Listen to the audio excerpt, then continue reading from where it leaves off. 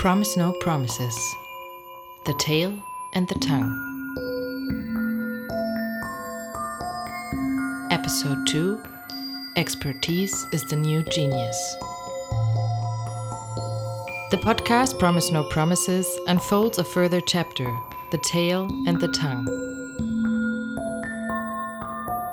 This series of new episodes arises from conversations between curator and writer Sonia Fernandez-Pan and guests from different storytelling practices and world-making experiences.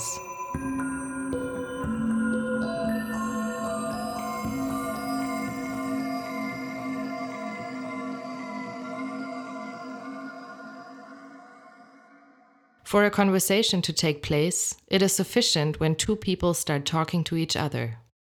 However, conversations are never happening just between two people. A conversation holds many bodies, places, stories, and experiences. It develops languages and creates interpersonal and temporary dialects. Sharing is also a way of collecting seemingly individual circumstances. Our bodies host many narratives, speaking borrowed words, and making stories an important part of who we become. Stories travel between bodies, welling in them. Always in motion, they have no end.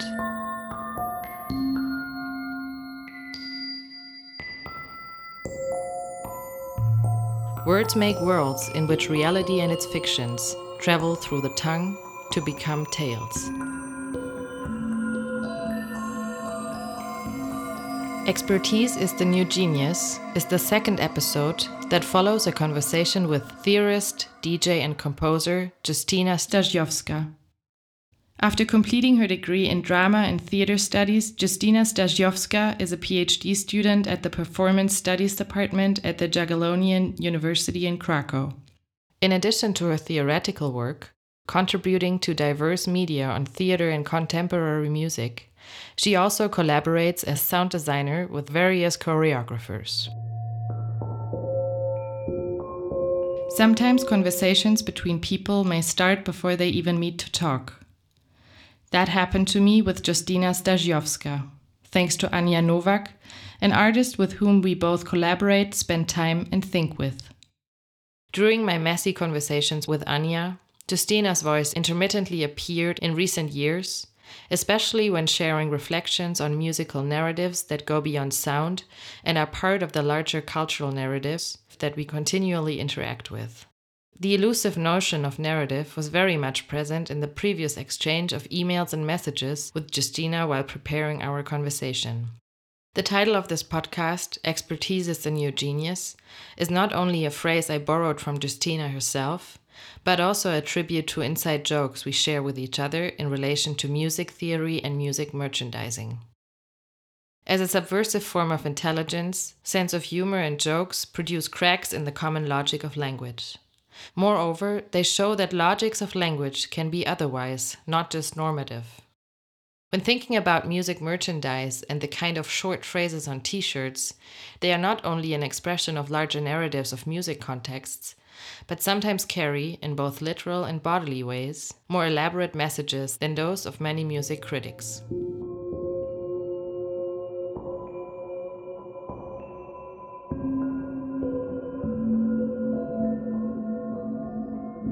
With Expertise is a New Genius, Justyna encapsulates in a few words a cultural narrative strongly rooted in contemporary music. This narrative gives special relevance to the mastery of technology by musicians who know their own instruments like no one else does, after years of difficult and painstaking never-ending learning. Learning can never be completed to keep feeding this narrative of expertise that, at the same time, offers resistance to being fully achieved. Moreover, the notion of expertise also resonates with a monogamous relationship to sound, in which each musician is the connoisseur, protector, and keeper of a very specific type of music that distinguishes them from each other. The cultural logic of specialized expertise means that, by contrast, a preference for eclecticism is perceived as not very serious, as recreation or as a weak commitment to musical learning. Binarisms in most Western cultural narratives are not only problematic because they reduce reality to a force field between two opposing poles, but are also troubling because of the understanding of these relationships in terms of hierarchy, inequality, and competition.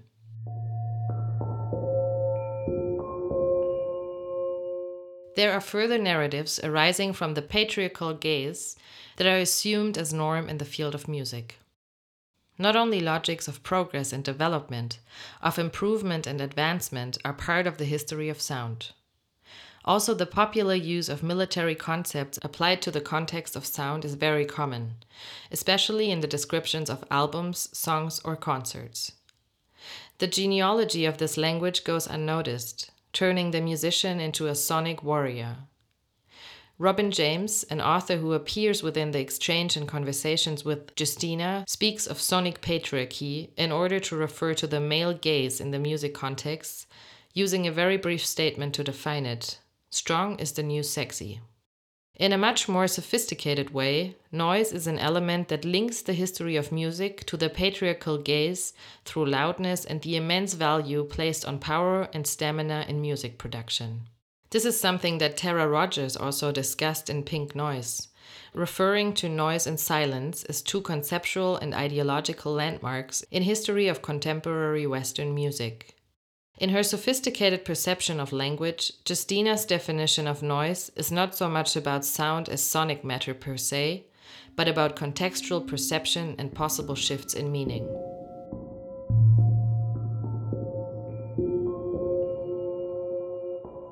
This conversation with Justina Stajiowska took place at the end of May 2021.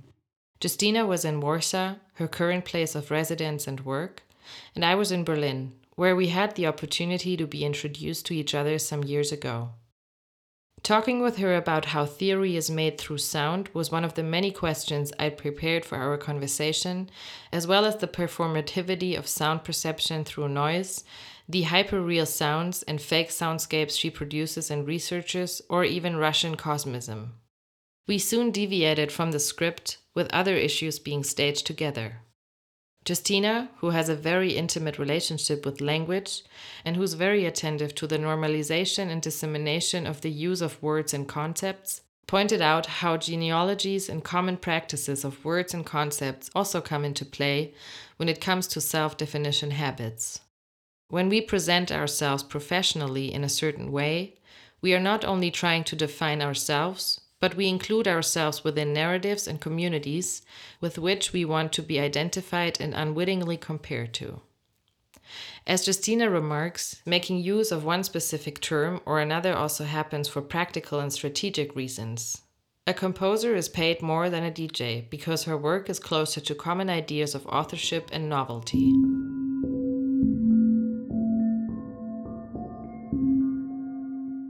Our conversation began with the relationship between sound and theater, questioning the priority of the eye in what happens on stage and in the stalls, and ended by talking about a different kind of relationship to language through dyslexia and its resistance to normative learning sequences.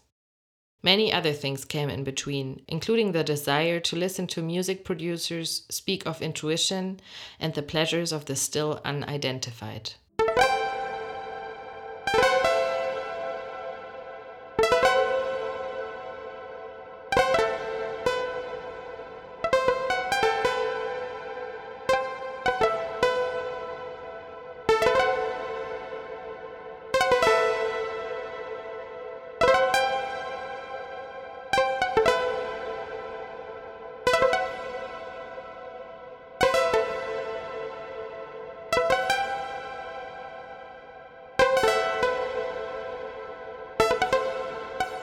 The interesting part about theater is that is an apparatus to working on a vision, but I would say specifically from 19th century. So the framing, the staging, these elements, the frame of the stage that creates you a picture than a landscape. But at the same time, when I was reading about ancient Greek theater, there were few things that are really interesting. One was this element of a mask, that you had this sort of part mouthpiece that basically was used for amplification, so it had a little metal in it. And the scope and the size of a theater was basically against seeing, because you could be at the last seatings and don't really see the actors. So the basic thing was the acoustics and listening. And I think like at this point it sort of changed into vision apparatus, but at the same time I think in Michel Serres' work he was like focusing on listening in an amphitheater and thinking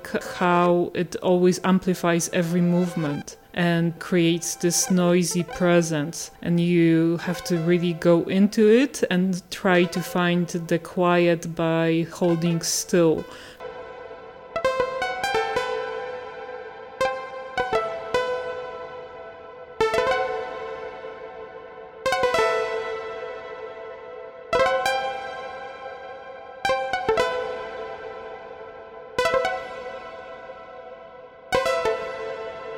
Theater is this mindset that you can put on sound and music. And the interesting part for me was also in the work of Marianne Amscher. She did her works basing on ear response, the tones that your ears make when you receive signal, and creating different musical patterns. But in her writing, she used elements of theater, like a scene or like dramatics of the sound. And I started to think with those terms, how to have a dramatic situation.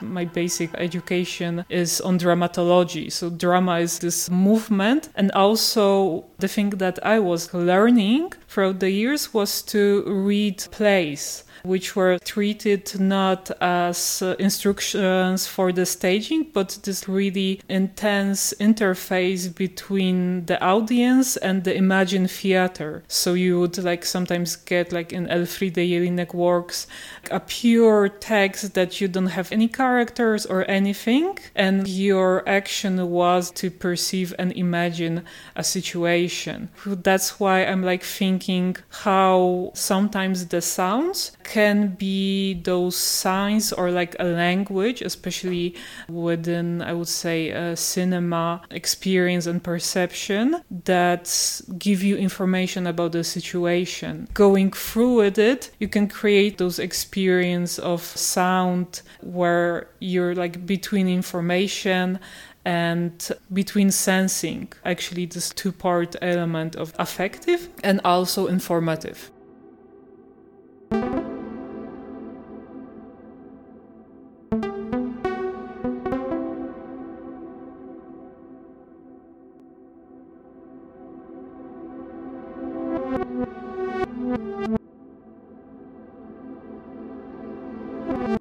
I was always asked what would be the perfect conditions for me to work in, and I said like there doesn't really exist one, and the thing is that the condition that you are giving are the most interesting thing that you can work with. I just find it useless to make something that it tries to cancel out the conditions, because for me, even when I try to stage specific sounding, try to emulate a Catholic Church sound in a spectacle, and I call it staging specific existing space, it is for this specific reason that it evokes a body experience, where you can know something just can bring you a space in this listening experience.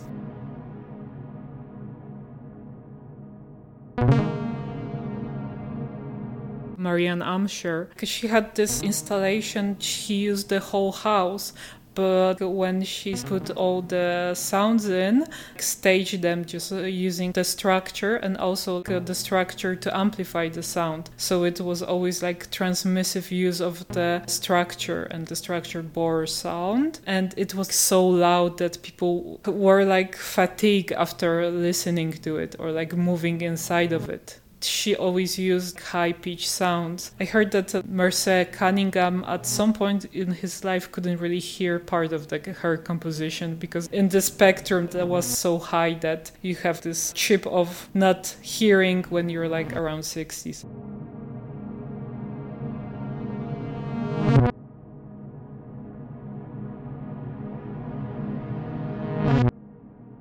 I had two spaces that I actually love and they were really hard to work with. One was in front in this museum in Warsaw, Ujazdowski Castle, and the castle is just next to a fast road. So you constantly hear the cars. And there was this little square of a park. So basically a little bit of green in front of this amazing massive castle just next to a highway that you always could see the rumbling of the noisy tones. So I did this installation using Hanna-Barbera sounds, cartoon sounds, because when I went there I felt that if I try to do long phrases or like constant ambient sound, it will just like dry in or like be really tiring to listen because it would melt with all the constant sounds. So I just tried to find sound that would be this like little points or like needles that will pitch in. Basically it was this 4 speakers in trees that you couldn't see the speakers in, but had this sound from cartoons going around and appearing. I was standing there and watching a guy who was jogging, and then my sound went like wah, wah. I just love the fact that having to adapt to complex sonic situation and as well like specific place, I had so many restrictions that made me move into different direction with the sound.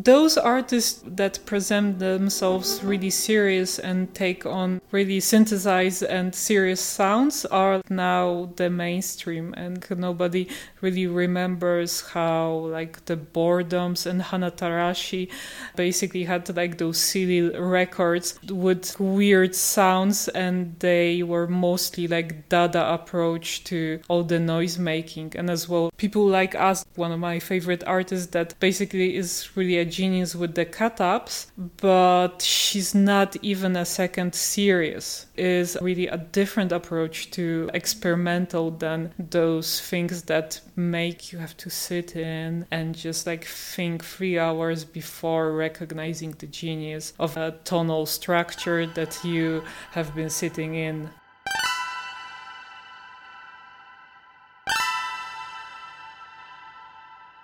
I think like with the suffering, there's this thing of if you don't understand the experimental, you just like have to wait and then read and have the meaning, like a Jesus coming. That suddenly you would recognize after reading 5 description what genius piece that you had to experience.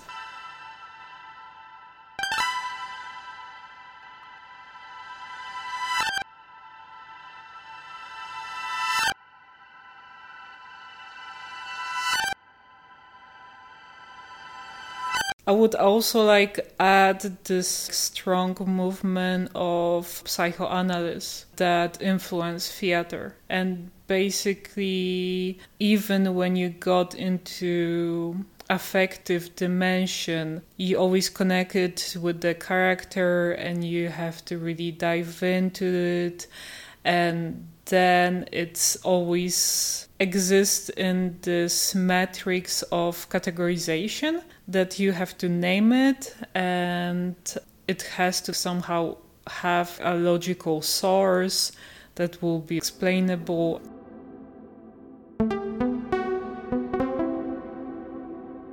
I would say the thing about the patriarchal gaze is that it's not even only connected with logic, but specific kind of logical thinking and knowledge. This strong, accumulative, distinctive direction of creating a discipline that would explain the whole world is this creating of patriarchy. Within that, establish a canonic rule, and within that rule, you have to get into it. And I remember like a text of Pierre Bourdieu when he wrote that within the academia you have to reproduce basically 60% of your predecessors and give like 40% of something new. If you will just like have something too different, you will have to like do a revolution within the sciences. And I think like the whole structuring and sort of like as well hierarchy and the development of time and progress, I would say this would be the gaze that influences, that I would call the patriarchy. I think it connects with Robin James' notion of progress, strength.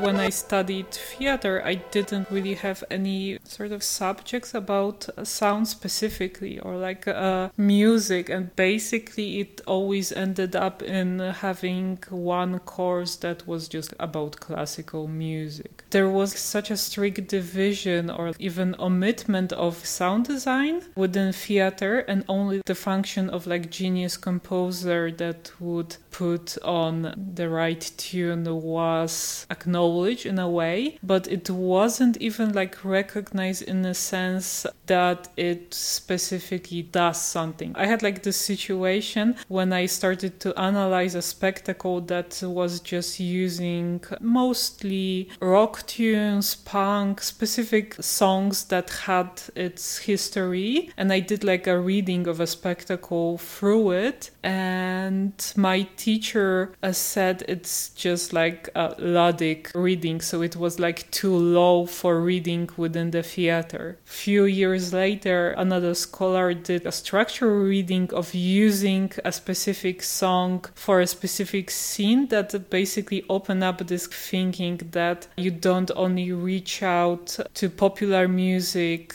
just to have a nice tune, but you reach out to specific stories that come from the artist, from the situation that it was played, and from the lyrics. So it was just started to be more recognized. And I think I was interested in sound because it was never really explained why aren't researchers, why aren't theater people more listening into what happens on a stage in terms of movement, sounds, using a specific voicing and like specific sound design techniques. There is this spectacles that I enjoyed that had this more, I wouldn't say advanced, but nuanced approach to sound, because there weren't just like playing music to a scene or like playing music between the scenes just to fill them up. And it was like Heiner Müller's work when he had this scene of like opera singer. So there was like on the stage an actress that was sing opera, but in the middle of the scene we see the choking actress and recognize that it was a playback that she was singing.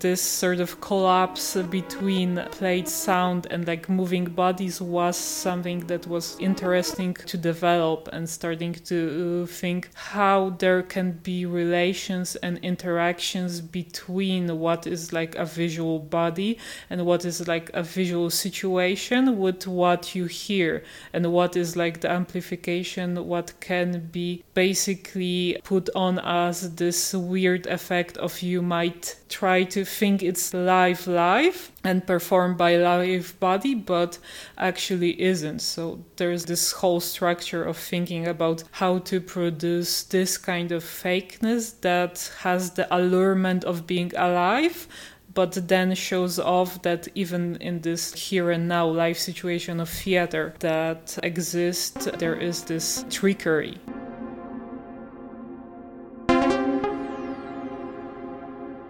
this is really a strong thing that made me work within the theater, and also like a lot of hate about how music exists within the theater. That is just to have a dynamic scene and rhythm scene and using just music for that, or just using music for emotional blackmailing. So knowing that, oh, this is like serious scene, we have to play violins or something. And even with the dance, I still have like those things that I actually hate, like when you have dancers and they use rhythmic structures. So when you decide to have the rhythmic structures and do the movement that basically the accent is that they put the moving accent on the rhythm. I don't really feel the sense of, if you have a moving body within the rhythm, why use the body just to show that it matches the rhythm? You can have a 4-on-4 and just have the movement on 2 and sort of like do a relation. So don't have the same thing on the visual, somatic level and sonic level.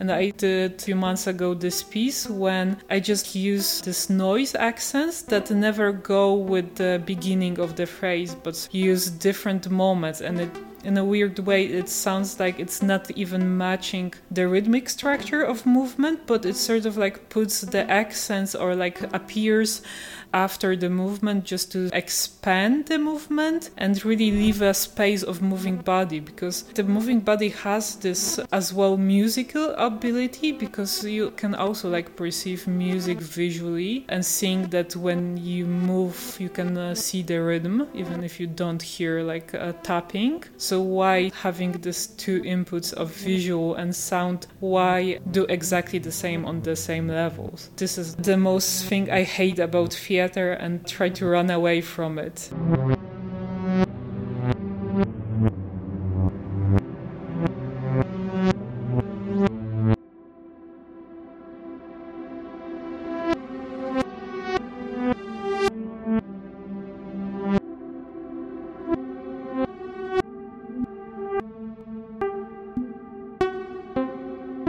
I think every person that is identifying female has this experience or anecdote of this glitch moment. Because I remember when I was this museum in exhibition, and basically a guy who was louder than me with his equipment wasn't even like addressed by the technicians, but I was constantly addressed because they were afraid that I'll blow up the speakers. And I was constantly reminded how expensive were the speakers that my sound are supposed to blow up.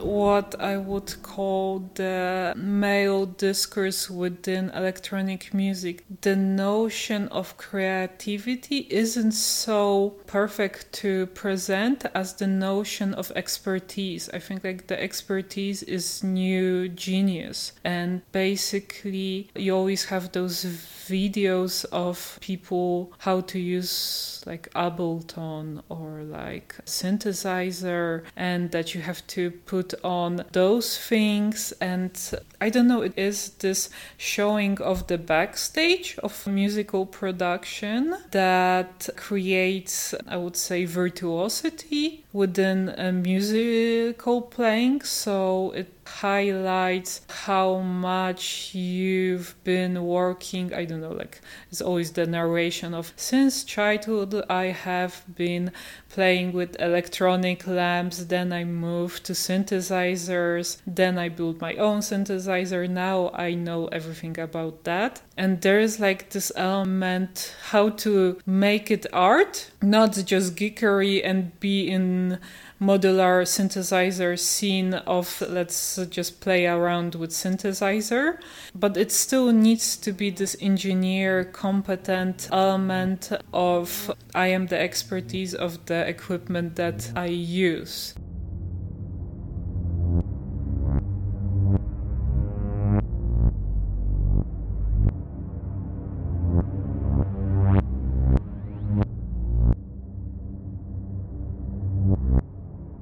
I remember talking with a friend from the label Navia that I released on, that we were tired with this expertise notion of, even as a DJ, like you have to be expert on house, you have to be expert on techno, like you cannot even jump off from different styles, but you have to be between librarian or like a technical expert of using equipment. And there isn't like really highlighting skills of creative connecting, like moving around different genres. Eclecticism isn't never valued, and as well, and you have to always like explain and even put on a CV of what makes you the perfect DJ. To always have the backstory of like, I've been in the club since 90s, so I know everything about that music, and or I have a library of that. I'm just like waiting for DJs and people saying, I don't know what I've done, but it sounds good. You can really know everything about the work, but in the end, it's always like the effect of the audience. Even the expertise element is a selling point now. Just like you feel really good that your ears are trusted with this amazing sound engineer of a person.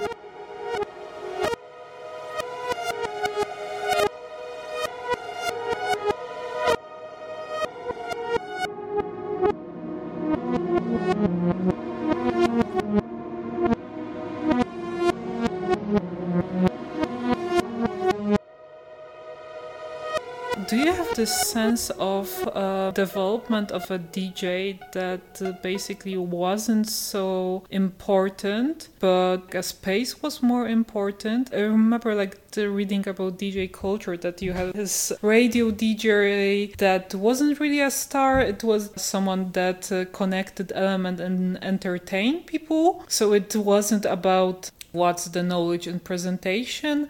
Then within different clubs, it was mostly the prestige of a space, creating this like communal feeling that you know you are like safe within and will listen to good music and don't really need to know what kind of music. So it was like specific social space function. And then I think within Germany, the strong movement of DJ as a star, we are still suffering from that. That you have refocus on like DJ, even with identity politics representation, it connects this sort of frontal character that got frontal at some point in the clubs, but is a well promotional tool rather than promotional tool of a club. And still, even if the club uses itself as a space that welcomes stuff, it still uses this after effect of a genre, of expertise, of knowing what you will be experiencing. You will know you get a techno from going to a specific club. The clubs are over-consciously presenting itself as just that. If someone would maybe sometimes ask about if the techno that we are listening now is the same techno that was in the 90s. Are we supposed to call it when we show there is like a shifting, like maybe the rhythm stayed the same in a way, but it really changed?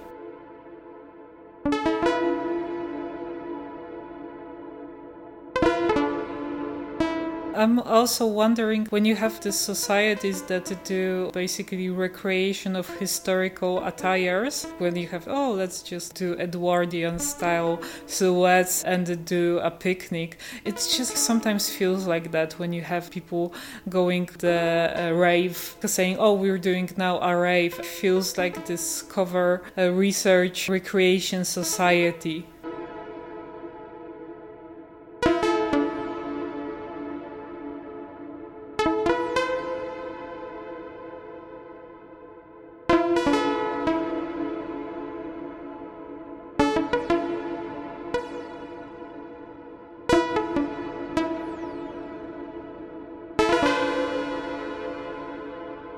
what aspect of a persona you want to present within the club to basically interact. But this, for me, comes down to dancing with the rhythm. You can choose if you want to dance and connect with the bass or rhythmic structure or go against, and this is your personal choices that you have to make. So I would say the following of the rules makes you feel like you don't really need to do those choices, and they're really on a personal level, and they can be this building up of individual. There is still in a club, even if all people just like celebrate comunitas of like going to a club, sometimes it's just comunitas of unified movement and appearance that you chose to be, and as well feel that sort of explains your presence within a space.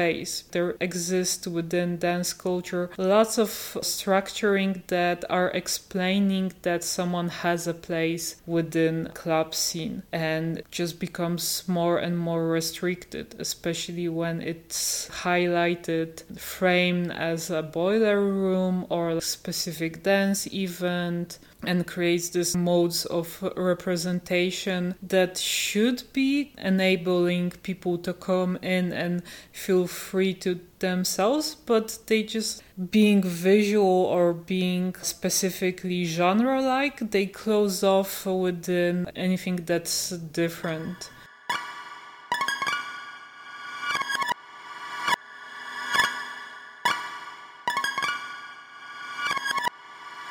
I just had in Krakow this experience of going to a club and not it being specifically or like exquisite genre-like club, and just people that are from different scenes or like art scenes or aren't really a club-going people, just want to dance to music. So it was more trashy and people didn't feel they have to fit in to be. And there exists, especially now, and especially within the festivals, this experience of creating the even exquisite audiophilic experience that are, I would say, based on the notion that you get the best music and best genre-like, and as well curated experience that you can dive into.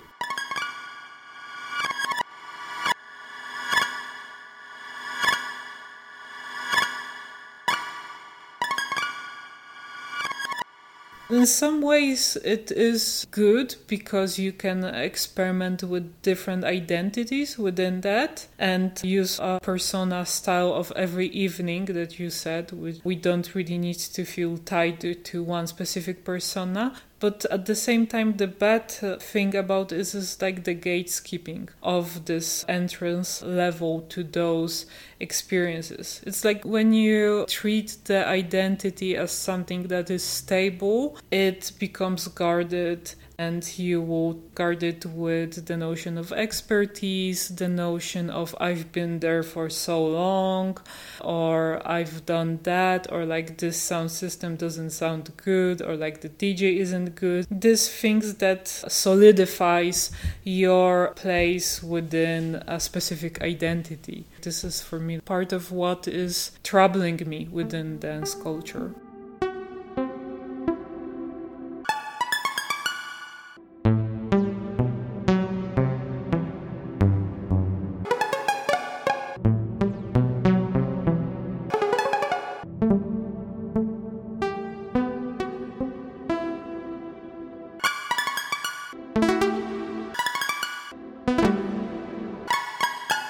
This is what happened in a weird way. All these cut-up modes of Dadaistic restructuring of a culture started to be the new artistry. The author didn't die. It should have been. So you had this notion of a DJ. I think like he also wrote about the hacker of recombining the elements. The art of recombining become the new artistry. And it's still, this is like for me the problem of who is allowed to do the recombination. And if my recombination ends up in new thing that is the art and is the artwork that is I would say, based on the notion of license. I have some of my sonic work just under the Creative Commons Zero, so you can recombine stuff, or I use stuff from lectures that then can be played and used. And I think like having this, I like it in a way that it enables me to show that I just like reconnect with different things that I read and listen to and can make different stuff within.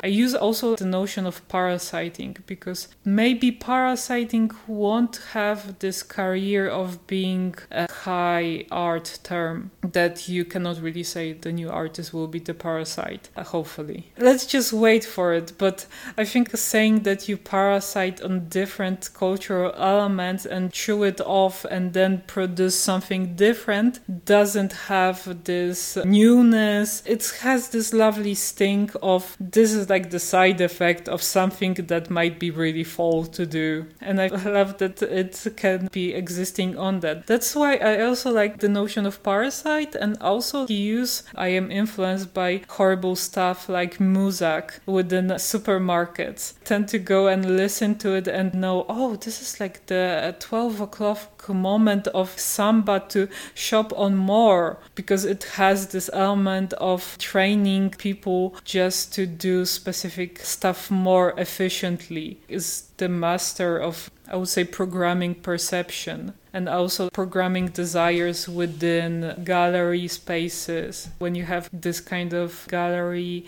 experience of shop that put on specific music, so the audience just comes in to listen to it.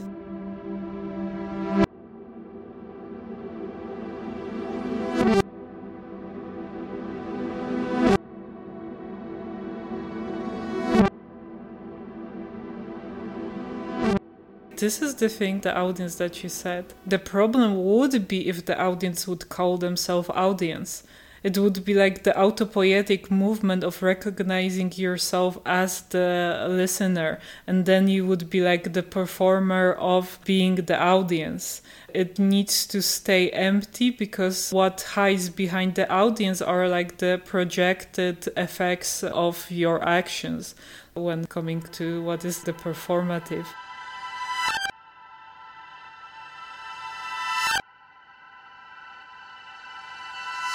Perception, I think like I use constantly against the listening, because I don't really think even the movement of listening just uses and focuses only on part of our sensorium.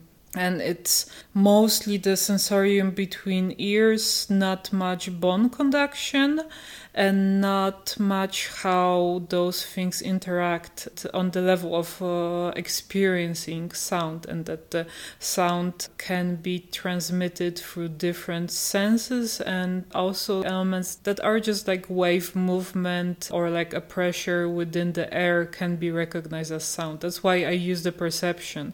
Tried to really like open it up to show that there are really different signals, elements that can be also perceived haptically, sonically, as well visually, that you exist within. Not to value listening, because even in a situation when your air conduction is not functioning properly, you still have the bone conduction, and also the other senses can do the different wiring, so not be neurotypical. And the perception for me enables to really think along those terms. Also, like I started my research using old cybernetic and seeing that for me there exists this connection between thinking about the system of perceiving as signals with a society systems. And for me it really is this thinking about physical situation that your body is in.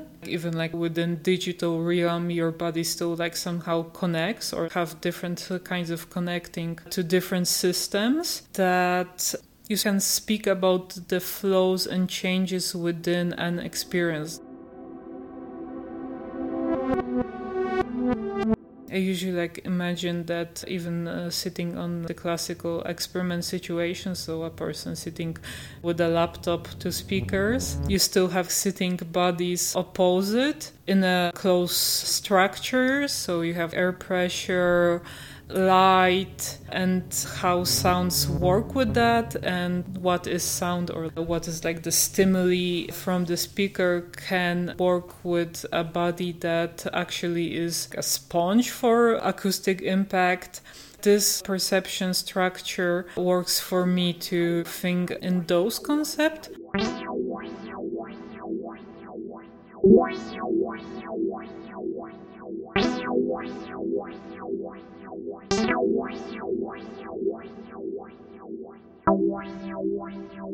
And within the noise, it was never for me noise as a pure sonical entity. It was mostly thinking about noise as this element that shifts communication. In the book Parasite of Michel Serres, you have this amazing tale of city rat that takes in a village rat. The city rat welcomes the village rat for a feast, and then suddenly the host of the house enters and you hear the noise of opening. And basically the situation of the city rat being the host, the farm rat being the guest, shifts because of the noise. Now the host is the host of the house, the human, and the rats are the guest feasting on the food that is part of the house. So this is my understanding of noise, and it doesn't really need to be connected with overstimulation, but a basic shifting within the relation. That is what I was looking. I did mostly reading of situation when your perception suddenly has this element of refocusing or reconnecting with different elements.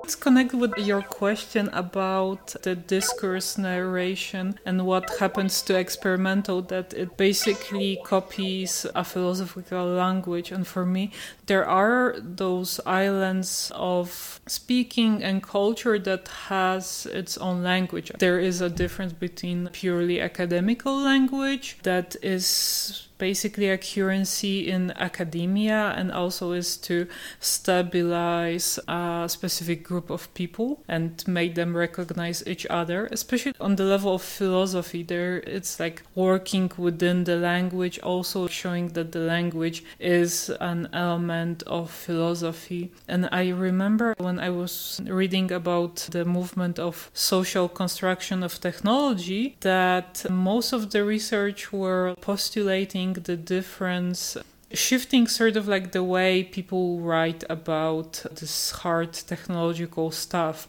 The effect of that is Bruno's Latour work, and he doesn't really use a specific hard language that use those words that you always have to have the dictionary, but goes into this narration. I think it was with Modes of Existence that he has this character of woman anthropologist that researches, and we within the book reading it follows it. So it's really classical storytelling mode of writing about science. I think Latour also had this more even structures, writing about the Paris tram structure. You create those characters just to make it approachable, and it always brings me back to this reading by Russian formalist and Vladimir Spop, Morphology of a Fairy Tale, that you have the characters that has to go through transformation, is a hero, and you have these elements of that. And I feel it is really important and exists in different elements. This narrational tool of a character for me works within a PR system. that you don't really buy into products now, but experiences or like object that enables you to freeze time. So you will buy, I would say, a Rolex just to know that it will survive everything, even underwater, even your death. So you basically come into this ownership narration of future eternity within that object, and you can even pass it on, but you don't really buy a product now. And for me, it's like still a narrational structure.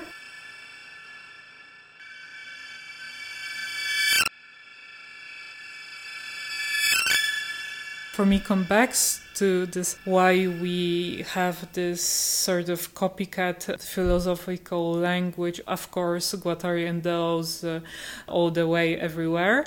Because I feel within this situation of experimental music, it tries to find out basically a structure and a way of, I would say, push one's desire and explain it within more complex terms, or like just hang into those terms of like a fault, of the deterioration, that you feel like if you listen to it, it enables you to access thinking about how it just shifts your existence. There was always this aim of working within the realm of perception and the deepness of the mind, because even in the Cold War times you had like Alvin Lucier connected to EEG and researching alpha brain waves and trying to show how you can work with that, or like speaking with plants,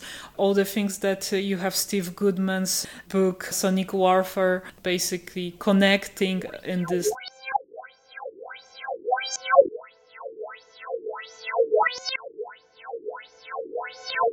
He has this amazing paranoid shim of technology. When you have these authors like William Burroughs and Steve Goodman's, there is this paranoia of male that is attacked or like surveilled from every corner, which triggers this need of being the master of your existence and being able to name all the things that are influencing you or can just stimulate or can control you. This is really interesting that still like the notion of freedom only exists in white cis male world. I don't think anywhere else someone uses this term or like is able to really construct it as something stable. It's all for this structuring the notion of freedom, structuring of expertise about your own mind and functioning. This languages offers to be expertise, to be knowledgeable. If you find the right word to name something, you can take the ownership of it. Ursula Le Guin, the teenage series about the young wizard Ged who had to learn the real names of all the objects around to be owning them. For me, it connects with that kind of narration and explanation. What is really the use of this highly specific language that offers to explain the essence of something, explain and be so specific that it just captures the thing that it names.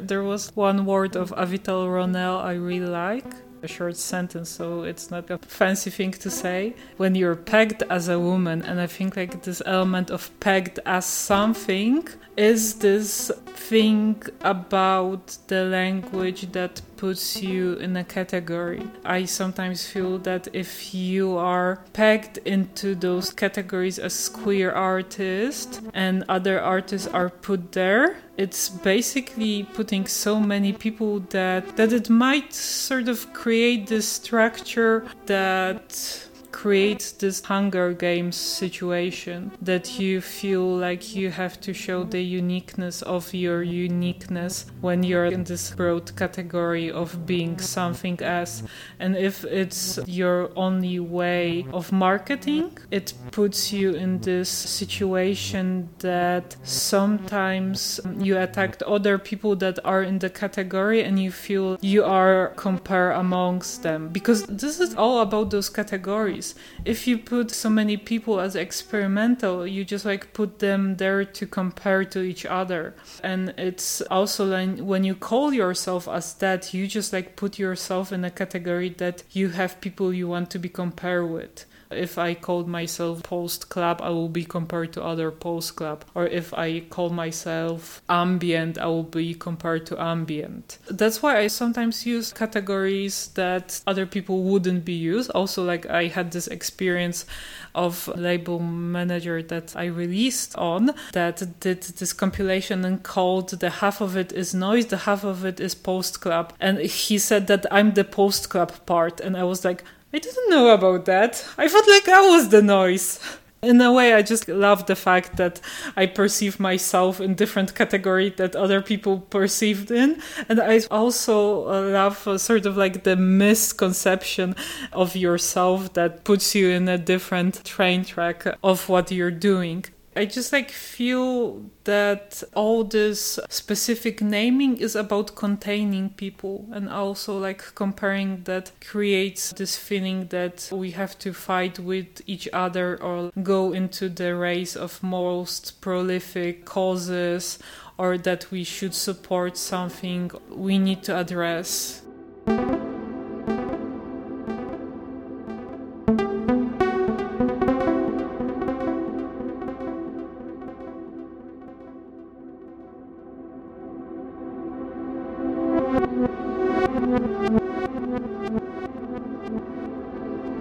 Lately, there has been so many names I was named in the reviews doing work for theater. Like lately, it has been composer, and the composer element is within the structure of Polish theater. This is the thing that defines your salary. If you are a composer, you are producing original score, and you are paid more than you would call yourself a DJ. So sometimes those naming structures, those tags, really define the structure of financing, the structure of access. I think like also when you said about the queerness, there is this element of trying to get an access to something, like using the name of going for, like it's trying to access. I think it is important part of identity, but also there is the structure of checking or like actualizing if the name still stinks, or like if someone recognizes you as part of this world. And I think because representations of queer, or like the meaning of the queer, stopped being the one that I know, which is to run away from categories as fast as you can, into this body identity representation as well, like specific sexual history and relationship making, that queer started to be this category, a term. It's like what happened to the word camp, and the queer as well does the same, that it's stabilized and become a specific thing rather than way of perceiving things.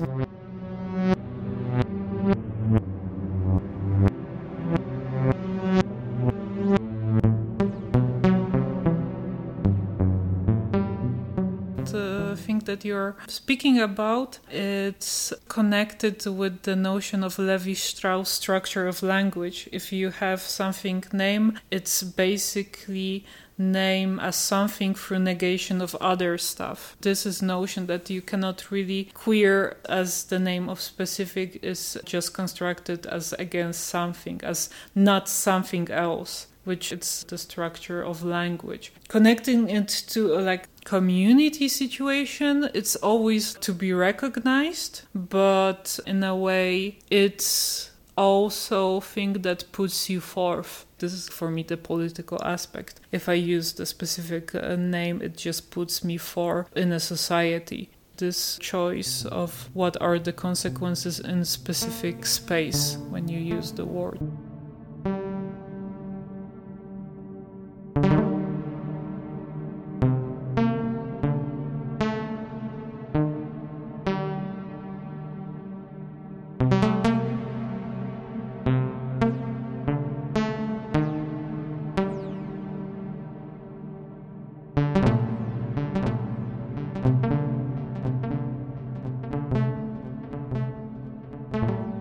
When you speak about the thing that is name, or you are within that thing, it gives you this calmness of knowing, oh, this is how it works. This is dyslexia element of your life, and this explains a lot. Actually, for me, explained why I shift letters within the sentence, or why I had to develop a different kind of remembering, because for me, remember sequences or like remembering alphabet was such a struggle. So I only learned alphabet through putting books in the shelf and having to go on and repeat what is after A and B. And it was when I was like much older. So these sequential structures that are like based in the language were always something that I needed to hack my way into, like mostly like hack by connecting it to movement or spatial element. I didn't really remember what people would say or even names or anything, but I would remember people by gestures, what were connected. It's always this starting point that you feel like it's overwhelming or everything is a mess, but then something helps within your perceiving structure to overcome, and it's like different rerouting of your perception. For me, dyslexia always was this thing that I wouldn't trust my perception so much, because stuff that I would remember would be in different places that I would remember it would. Me searching for a car on a parking lot, it never like worked, because I would remember it would be in a different place that it actually would.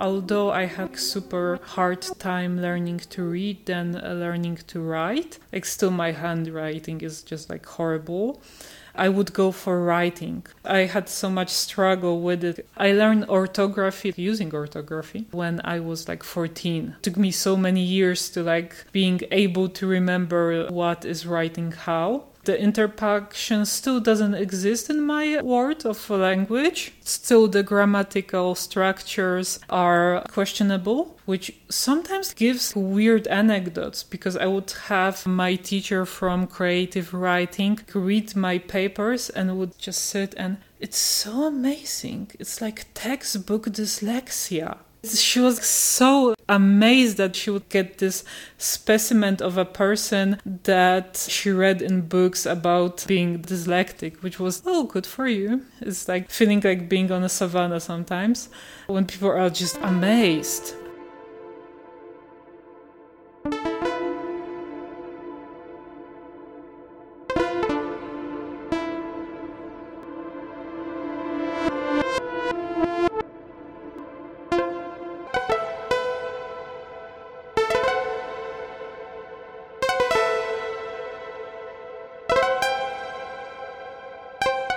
The connection with the music, this is the weirdest part. After years and years of learning to write and writing, I shifted into music, and suddenly the notion of having a sequence after sequence didn't exist. Having all things together at the same time were just apparently part of the sound. And it was funny because I should have maybe thought about it earlier, but still managing and writing was something that didn't make the whole process of what I was struggling with as this evil demon. learning to overcome, I wouldn't say overcome, just like creating this structure and habits that always were firstly really tiring to do because it always felt as so much work to be appearing normal that started to be a habit, and with years it stopped being so hard to have this maintenance system to appear on the normal, being able to be readable. It's always constant practicing. At the same time, it's just sometimes interesting that the dyslexia can be thematized. There is like this magazine Inflections by the Erin Manning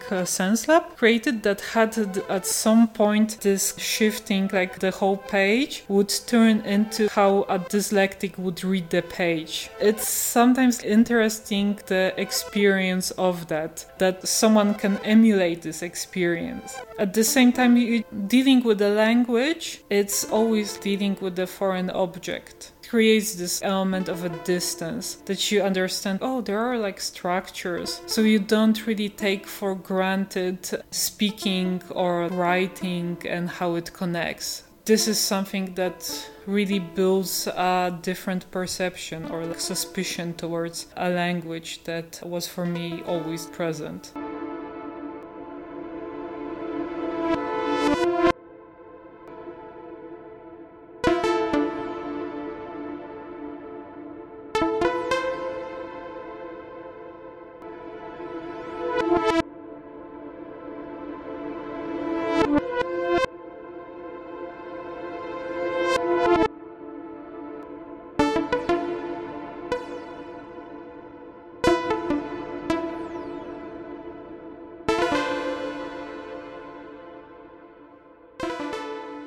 Promise No Promises is a podcast series produced by the Women's Center for Excellence, a research project of the Art Institute FHNW Academy of Art and Design in Basel, conceived as a think tank tasked to assess, develop, and propose new social languages and methods to understand the role of women in the arts, culture, science, and technology, as well as in all knowledge areas that are interconnected with the field of culture today.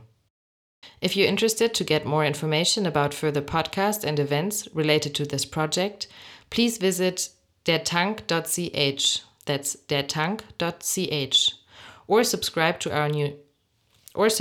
our newsletter at info.kunst.hdk@fhnw.ch. That's info.kunst.hdk@fhnw.ch. Recording and editing, Sonia Fernandez-Pan. Final editing and voiceover, Elena Zieser. Music, Stephen McAvoy. Research team, Alice Wilke and Marion Ritzmann. Press and communication, Anna Franke. Technical support by Esther Hunziger, Steven Schoch, Konrad Siegel and Chris Handberg. Copyright by Institut Kunst, HGK FHNW 2021.